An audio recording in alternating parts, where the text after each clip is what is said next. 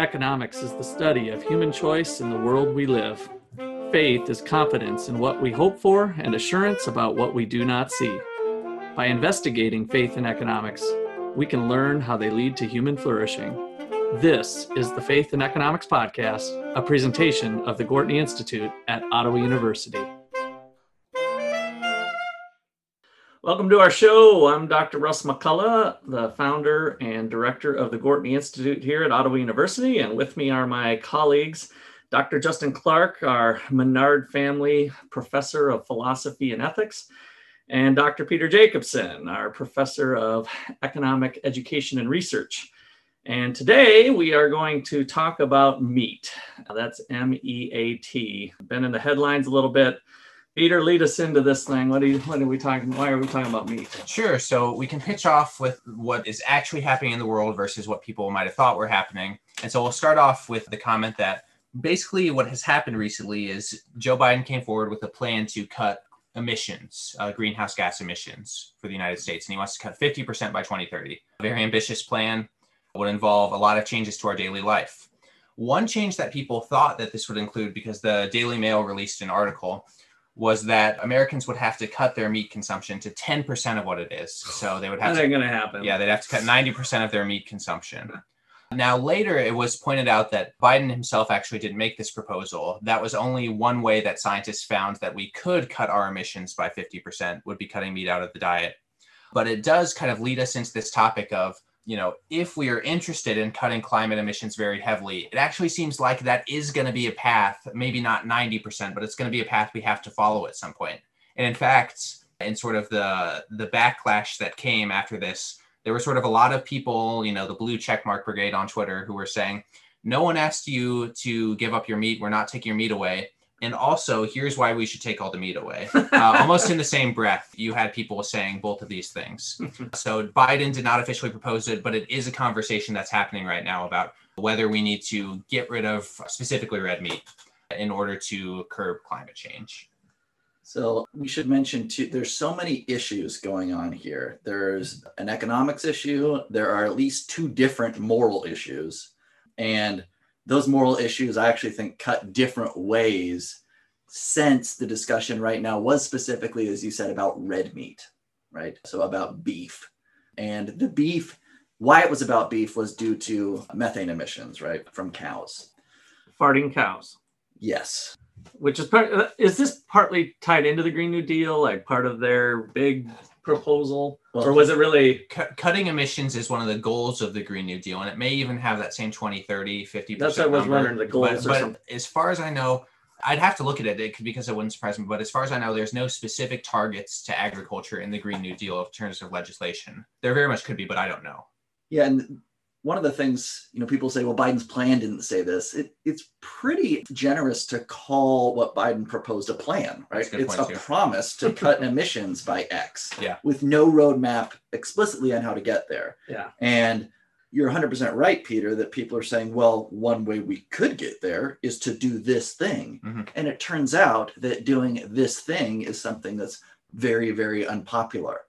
And now I suspect that it's not just this route that's going to be unpopular to achieving this goal that Biden's put forward. So I'm all for, hey, let's spell out all these paths, and we'll, in doing so, we can tell you how much pain and how unpopular each of these paths is going to be. Yeah, which we won't go too far off of our meat topic, but another path that we heard recently from, is he transportation secretary? I don't know what Pete Buttigieg's job is. Yeah, one of his kind of pitches of something he thought might be a cool idea would be, hey, maybe we can tax people per mile that they drive, which of course, like any economist who thinks about it for 3 seconds would point out, like, well, the poorest areas in the country tend to be like these rundown rural areas where people have to drive like 15 miles to even go to work. So it seems like this is like a really bad idea and a really, unequal idea. But I agree, Justin, that there's a lot of bad proposals that haven't been spelled out, I think, because they're going to end up being unpopular. And this certainly could be part of Joe Biden or Alexandria Ocasio-Cortez's long-term vision for what America will have to do to cut our emissions. Well, luckily, history is littered with broken promises from politicians, so that's a good part. Yeah, that's a good point. Yeah. So one of the claims was that Biden is going to cut your meat consumption to 4 pounds a year, which will make it the case that you could only have one burger a month. Wow. Where, these people are having tiny 3rd-pound burgers. Burger is half a pound. I'd blow my quota Yeah, on one sitting to 5 guys. So, and of course, if you try to think about how this would even come about, you realize, what are they going to have a punch ticket for meat where you can only get 4 pounds? Yeah. No, they wouldn't. But what you could possibly see happening is something like a gas tax, where they really heavily impose a tax on red meat. Yeah, cigarette levels of taxes. Yeah. And if we did that, similar to the car thing, we can see who will be hit hardest by this will obviously be poor people, because poor people who are the ones who will be dissuaded from buying, a tube of ground beef at Kroger, where you can get it for $3 a pound if that shoots up to $12 a pound. But if you are shopping for filet mignon and you are comfortable paying $22 a pound, you're also probably going to be okay paying $33 a pound for it. Yeah, exactly. I don't want to give them too many ideas, but they've probably already thought of this, is that when we have our vaccine passport ID, then we can electronically have a meat counter with that too, that our person who sold us the meat has to keep track of that. And then the government will have the meat count down and the vaccine count. But the vaccine passports are they're pretty much just they're a hall pass. You could write your own at this point. Yeah. They can't do that very well. So I think that's what I mean. Once they get going, though, they'll roll it into a meat counter, and it'll be some sort of digital facial ID for each patty that you buy. And there could be lots of different technologies for implementing. I think taxation probably is our most likely one early on, but that's certainly possible. Probably on that. Yeah. So Justin, you talked about earlier different moral problems associated with this. And so I'm seeing one, probably the biggest one in this argument, being something like we have to protect the least controversial maybe, we have to protect future human beings from the specter of climate change. But what am I missing? What are some other arguments? So that's exactly one argument, right? That since we have moral duties to future human beings, and since climate change is an existential threat to the planet, our duties to these future human beings require us to abstain from eating meat. The second argument that you will often find kind of littered in with this is that, well, eating meat is actually immoral anyway, because animals are sentient beings who feel pain. And when you eat a diet filled with meat, you are making sure that these animals are in pain. They are born and bred for you to eat them. You are eating their flesh, and therefore, since a diet full of meat is a diet that necessarily causes animals to be in pain, our duties to animals compel us to not eat meat. So one is about our duties to future human beings, and the other is about our duties to animals. And that was a podcast that we did a while back, so we can reference that maybe in the show notes too, back to a lot of those details. But do we have a moral argument, and then you got into eating them is actually better than... Well, I guess we could just ask Justin at this point if he would kind of briefly go through that argument, because I wasn't here when we did that podcast. Yeah. So I would love to hear, because it's very obvious to me, this argument might not be right, but I understand the argument we need to protect future generations. But I'm not as certain about the backgrounds of, this argument about whether or not we should eat it. We got to protect the mice, I think, is where, hopefully I don't steal too much of the punchline here. Because it seems like to me, my simplistic perspective on this always is that I refer back to Genesis on this, and that's the open and shut of the case for me, is God gives us dominion over the animals. That seems to be like a free pass. But on the other hand, there are certain things that I would find probably repugnant, reprehensible, like dogfighting. So probably dominion over the animals isn't a free pass to do anything. So Justin, what's our argument here? So the argument is that you are, all things considered, you ought to do the thing that causes the least amount of suffering, right? And we can rank diets from least suffering to more suffering. And intuitively they go least suffering, vegan, then vegetarian, then pescatarian, then all the way down to meat only diet, right? Or I only eat the meat of tortured animals. So that would be a diet that you might want to avoid, right? Since it involves so much suffering. Sure. Okay, but these are kind of really, there's a lot that can go on in these categories. So in, say, a category of an omnivore, most of us are omnivores, you can actually be a more or less principled omnivore. You could only eat meat that, for instance, isn't factory farmed, right? And that presumably involves a lot less suffering. No one denies that what goes on in poultry factory farms is not pleasant for the birds, right? But you can buy pasture-raised poultry.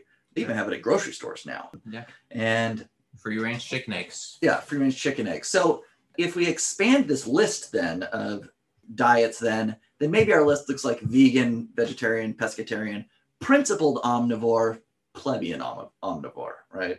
And then carnivore. Animal masochist. Yeah, and on the very bottom, animal masochist, right?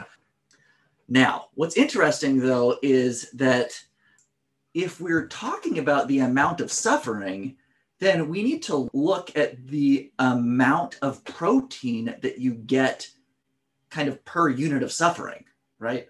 And one way to do that is to think about the amount of protein that you get per death. Now, in this case, if you look at like a cow, you get a lot of protein from one death of the animal, right? I can sit down with my family and mow through a chicken. Can't do that with a cow, right?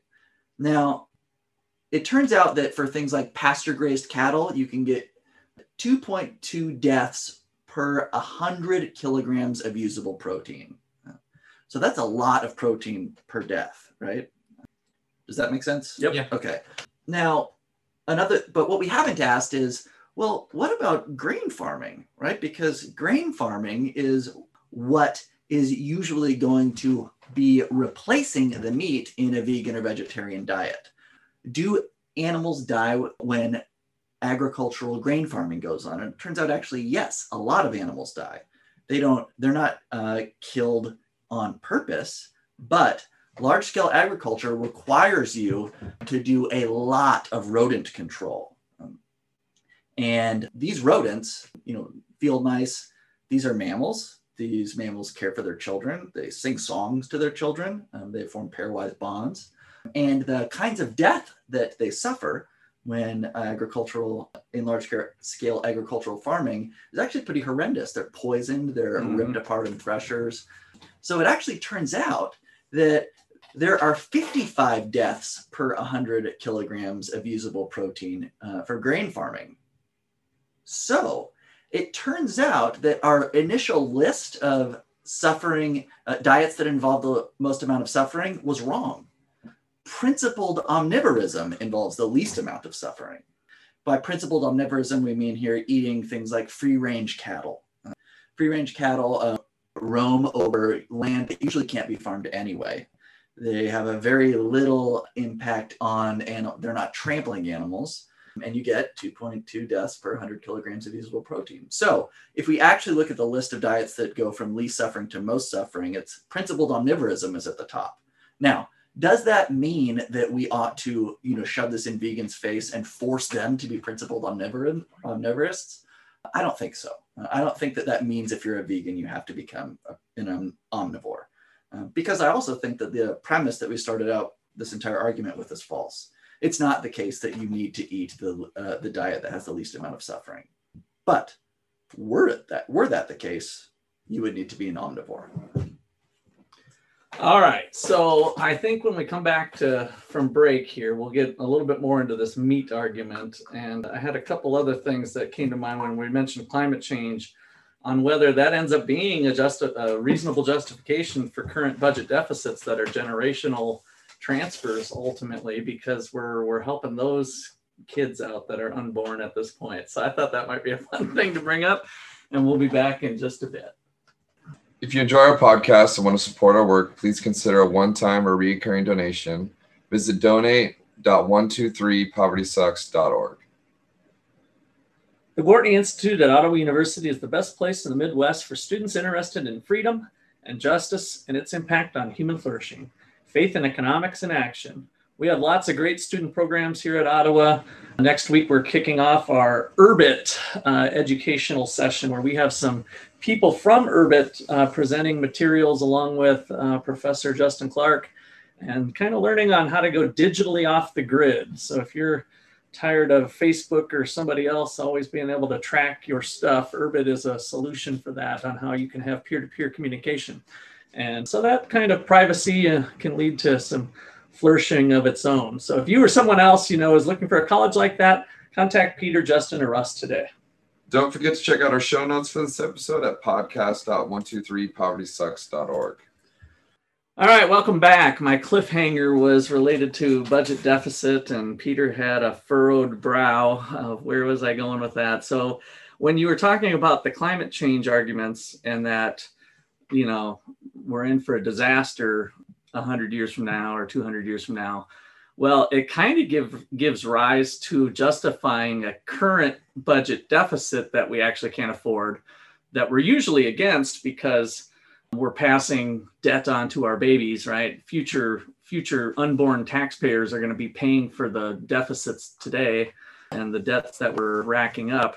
And so I think that actually gives a little justification to policymakers to say, oh, well, this is for climate change. And so any money that we spend relative to lowering, the planet's temperature or, the oceans, you name it, whatever we're doing to save the climate, it's okay to run a budget deficit for that because we're actually helping those unborn people anyway, because the detrimental effects aren't going to be for another 100 years. And so this is perfect, which it kind of bleeds into last week, where anytime we give the politicians any little inch of justification for a deficit, they run with it like crazy, like with the stuff we talked about with Keynes last week and otherwise. So I thought I'd throw that little thing on the deficit. I think we need to keep thinking about this climate change stuff as well, but that came to mind for me. I was wondering if one of you would maybe talk a little bit about discounting. And it seems like in a lot of these arguments,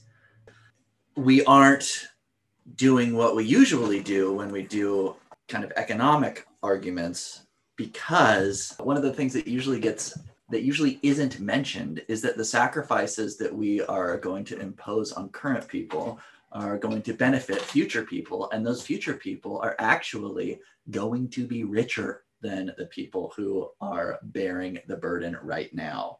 And correct me if I'm wrong, but usually in economics, don't we do a kind of discounting? We discount the benefit that goes to people who have a much higher income.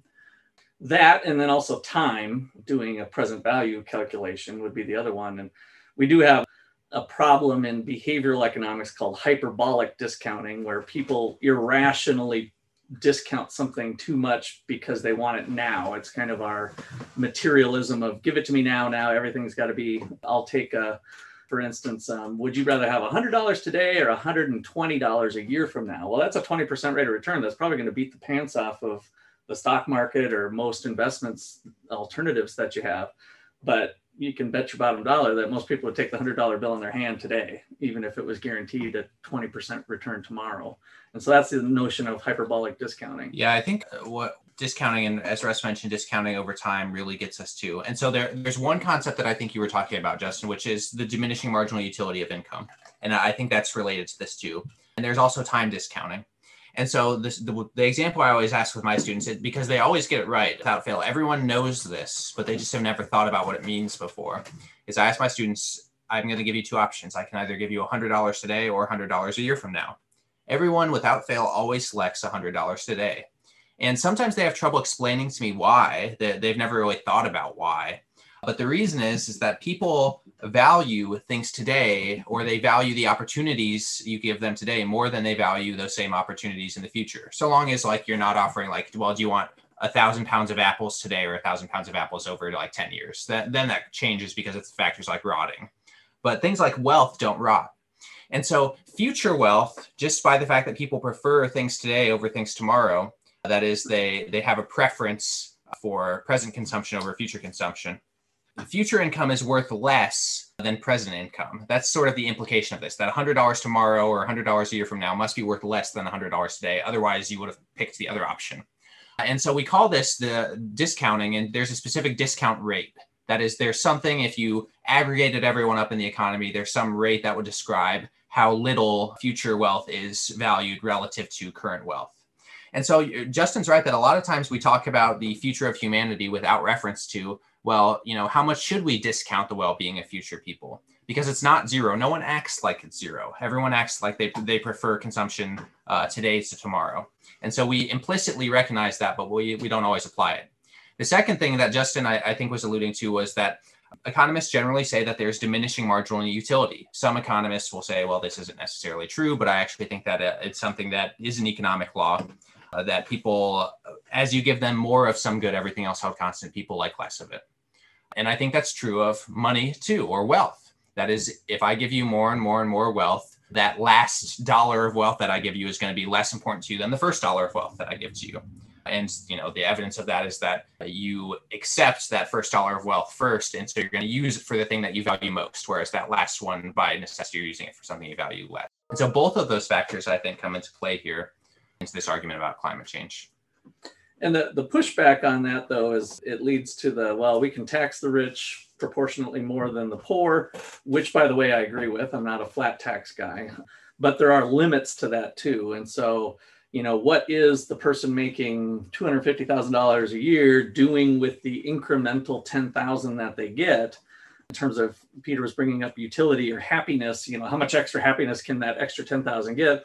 Is a little bit misleading, because if they're putting that extra $10,000 into productive activities, it's actually creating value for other people, like they're reinvesting it into their business, for instance, or they're doing something else. So there's those other factors of the marketplace where we have lots of additional happiness through just pure exchange. And so if some individuals are more productive with what they do with their extra dollar of income, not quite fair to say that it's justified to tax them that, because then if we tax them at 80% or something, then they might say, I'm not going to go risk myself on that business to reinvest that 10,000.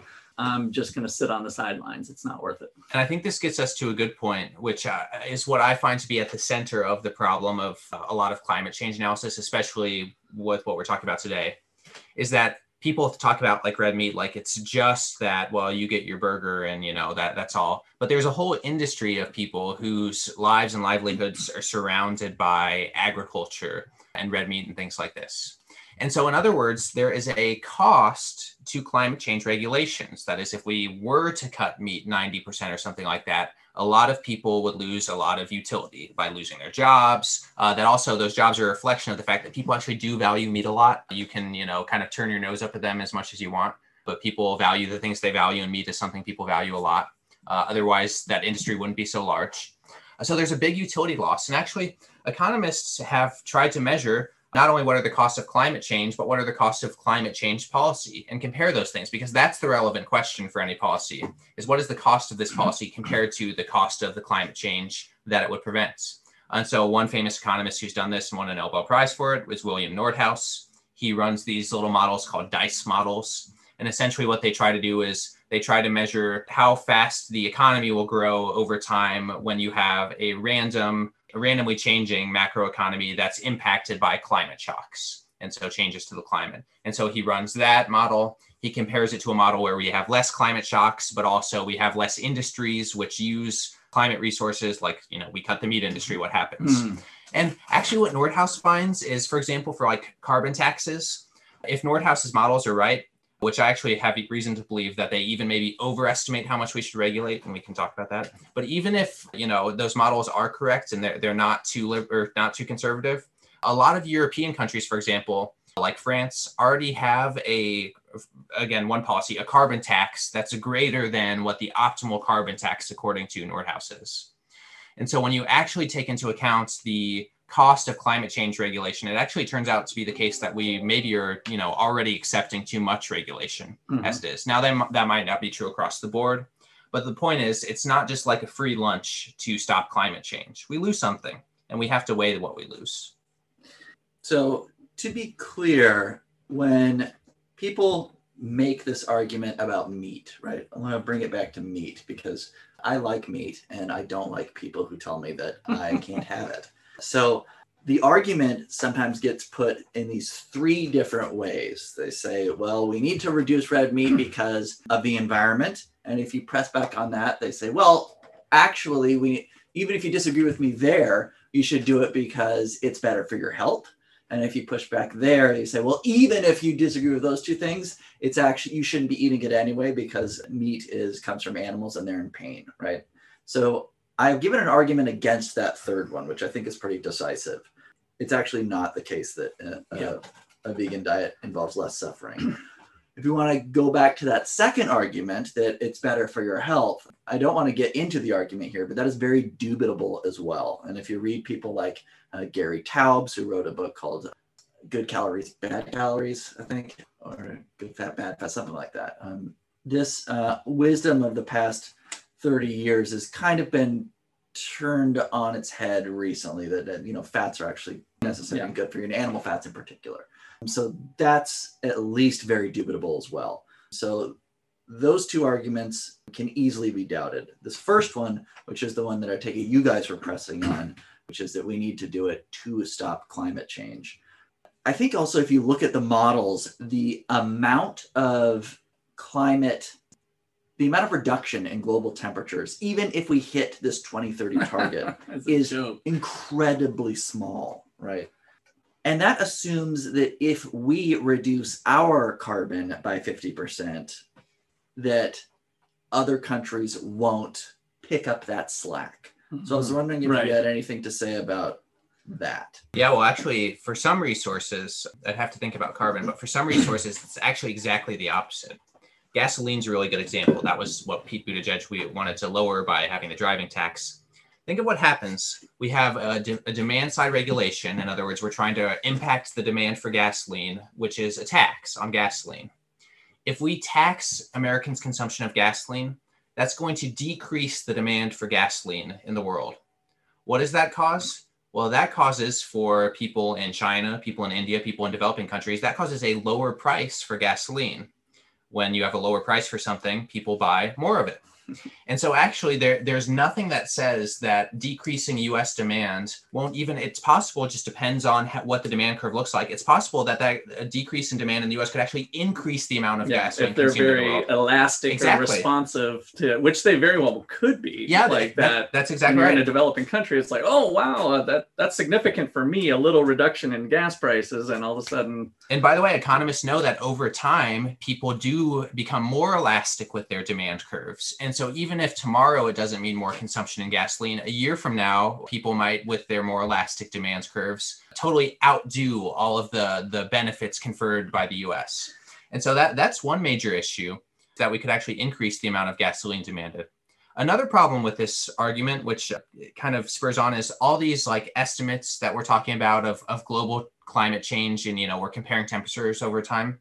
The path where we don't take action implicitly assumes, and this is true, like this isn't something that I'm making up. If you look at the models, here comes Julian Simon. It implicitly assumes that people do not adapt over time, which we also know isn't true. People have greatly changed the climate. There's a reason people can live in deserts today. Irrigation is changing your climate. Air conditioning, AC, is climate control. People don't really care if it's 100 degrees outside if they get to spend most of the time inside at 70 degrees. They might care a little bit, but they don't care as much as before we had air conditioning. Yeah. And so people actually do adapt in ways that could lower the average temperature they experience pretty easily. And we've seen that air conditioning through the innovation too. That's the right. Innovation of it, the changing, I think, is part of Julian Simon's argument, right? Yeah. We're going to figure out, adapt, and innovate our way out of problems when they become timely enough for us to do so. And this gets to an even deeper and maybe more counterintuitive problem with regulations on things like meat, is that if we regulate things like meat, we regulate this problem away. We've essentially lessened the opportunity for entrepreneurs or it lessens the incentive for entrepreneurs to find other solutions. Mm-hmm. And so if methane production by cows isn't causing a big climate problem, there's not very much incentive for you to go out and find a solution. So we actually, by implementing regulations, might forego technological solutions that leave us in a better place than either outcome. And so you've essentially de-incentivized people from innovating when you engage in these sorts of policies. Well, I want to throw this back to you, Peter, because I can almost hear people saying it. The meat industry is going to lose jobs. There's people there that's a big part, and those people are going to be hurt. And President Biden steps in and says, oh, no. They're just going to, instead of raising cattle, they're going to be wind farmers now, because we've got this new industry that's going to be a green industry. And those people who lose the cattle jobs, of course, are just going to be in this business here with all the Green New Deal jobs. What's your response to that? There's a few different responses. One of them you could say is that, well, is the wind industry going to be more like the internet or more like Tang? Both of these are government projects that millions of dollars were spent on. One of them probably worth it. Another one of them, not so much. And people tend to point to things like the internet and, big things that are very visible as the benefits of government, but you don't often see the wasted opportunities that government puts into place. And so maybe the wind industry could be a big innovation, but there's nothing that says that an entrepreneur couldn't come with that same innovation or a better one. So, this is difficult because we're dealing now with like hypotheticals. Unfortunately, one of the things that economist F.A. Hayek told us is that the argument for freedom often rests on faith in people's ability to do things that we can't today understand. That's not a direct quote, but basically the gist of it is that we can't always, when we're making the argument for freedom, point to, well, this is the benefit, because we don't know what the benefit will be. And so it's hard to make the arguments, but it's also true. It's pretty hard for Biden or any other officials to know the preferences of people on how much they prefer meat to other substitutes and wind, and to be directing resources down a place where they're subsidized is definitely a question mark of pushing it into uncertain grounds, whereas the market, the preferences are revealed where it's not heavily regulated anyway, that the meat prices are what they are because that's what people want. Yeah, and I think this also gets to another problem, which is there's a lot of sneering in conversations like this, like, oh, just give up your hamburgers. It's not that big of a deal. You can't give up hamburgers to save the planet. Well, we've shed light on, by the way, why that's dubious, why actually giving up the hamburgers might make the planet worse, less incentive for innovation. People, maybe people in other countries will eat more meat if Americans eat less. Those same arguments apply to meat. But, even that aside, elites, whether it's, journalists or people in the media who are kind of, again, these blue checkmark brigade who's saying right now, well, couldn't you give up meat anyways? Or politicians, whoever it is, who say, well, this isn't that important. You need to get over it. I think this is kind of shallow thinking. Is like we actually don't know how important thing is to people. We know that food is actually a really central part of people's culture. It actually has made a big difference in culture over time. Mm-hmm. And so it's really easy to say, oh, this doesn't matter so much to save the planet. But you don't really get to decide for other people what matters to them. I just think that the whole thinking is based on an idea that like we have the better idea of what the world should be. You have a terrible idea and you're backwards and you want to eat meat like a caveman. And so stop eating your meat. And I think that this is kind of a gross way to respond to the situation too, is like, well, just give it up. It doesn't matter that much. It's like, you don't know how much it matters to people. And that this gets to what you're saying is that Joe Biden, a future Republican president, we don't know how much people value things. And so just taking them away and saying that you don't actually value these that much, it's not a workable solution. Yeah, it kind of sounds like get into the philosophical area of just discounting our dignity and our freedom and our humanity. Yeah. Come on, man. Yeah. Yeah, I think you're 100% right that there is this sneering, and that I think more than anything else is what people object to the most. This idea that somebody else knows what the good life is for me. I do take food really seriously. I love food. I love cooking it. I'll spend a day making like a sauce or something. And this idea that, I don't know if any of you had ever seen this. There was a CNN report in like 2008 where they went to the home where Chuck Schumer and two other senators lived in DC while it was in session. I lived in a fraternity house that got condemned. It looked way worse than this. Really? Yeah, they were sleeping on the couch. There was a chair with a hole in it. And it's like, if these people, I'm not going to let anybody else, and especially not anybody who voluntarily lives like that, tell me the way I should order my life. Right. go to hell. All right, I got one little topic. We're about out of time, but I just wanted to hear if you heard anything about this. But synthetic meat's been brought up over time, that we can, use a 3D printer and make a T-bone or something, and that the genetic manufacturing meat. Has there been progress on that? Because that actually wouldn't bother me. If it tastes the same and it's all the same, I'd be up for eating synthetic meat, but I don't know where that argument's at. I haven't heard it for a while. Yeah, there are countries where you can now buy synthetic meat pretty regularly. Right? Yeah, there's like, I was just reading the article about it. They were mentioning one of the Eastern Asian countries where you can buy synthetic chicken pretty close to the market price. And so it is coming along. I don't have a problem with synthetic meat either. I'll be interested to see if it does taste the same. I think that will be the most difficult thing for people to pull off. But by the way, even if synthetic meat does become something that's, big and important, again, I don't assign value to things for other people.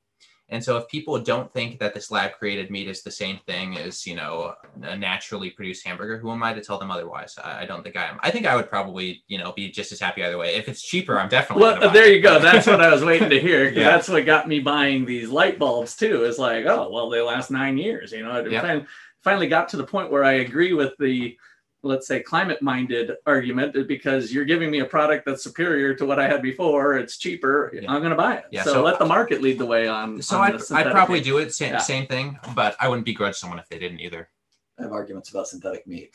Okay. So first, there's two different kinds of synthetic meat we're talking about, right? One is something like the Impossible Burger, which is a plant-based burger that's supposed to taste like meat. Yeah. So that I don't like, just because, the reason I want to eat meat is because I want it to be meat. I actually think meat is very healthy for you. Yeah. But you could also talk about lab-grown meat. That's the one I was thinking of. I think that's what we were both talking about. That's a good point. Okay. Now, if the argument against cattle is that it produces all this methane, okay, let's look at the carbon footprint of lab-created meat that will involve all the R&D that went into it. Yeah. That's one argument against it, which is that I suspect that footprint similar is fairly to Tesla large. Production and Toyota Prius production. Yeah. So then you might say, well, at least no animal has to die, right? But if you look on net, the life of, say, a free-range lamb, that last day sucks. But when I worked at a restaurant, our cooks would go out to meet our lamb farmers, and they were all pasture raised. These lamb have great lives up until that last day. Yeah. And so you have to say, well, is it worth eliminating that life from existence totally? Because that lamb will not be born if it is not going to be eaten. And I would say that on balance, that's a life that's worth living. Oh, I see what you're saying. Yeah. And they kill them quickly. And of course, it's all humane. Yes, it can be, right? Yeah, it's as humane as possible. Yeah, they probably don't know what's coming, and boom, they're done. Yeah, on net balance, that's a life worth living, I think. Yeah. So, well, that looks like an interesting argument to close this one out. So, I'd like to thank you all for listening to the Gortney Institute's production here of the Faith and Economics podcast. We appreciate it. If you find us in the ranking somewhere, a 5-star rating helps other people find us. Other than that, be fruitful and multiply. Thanks.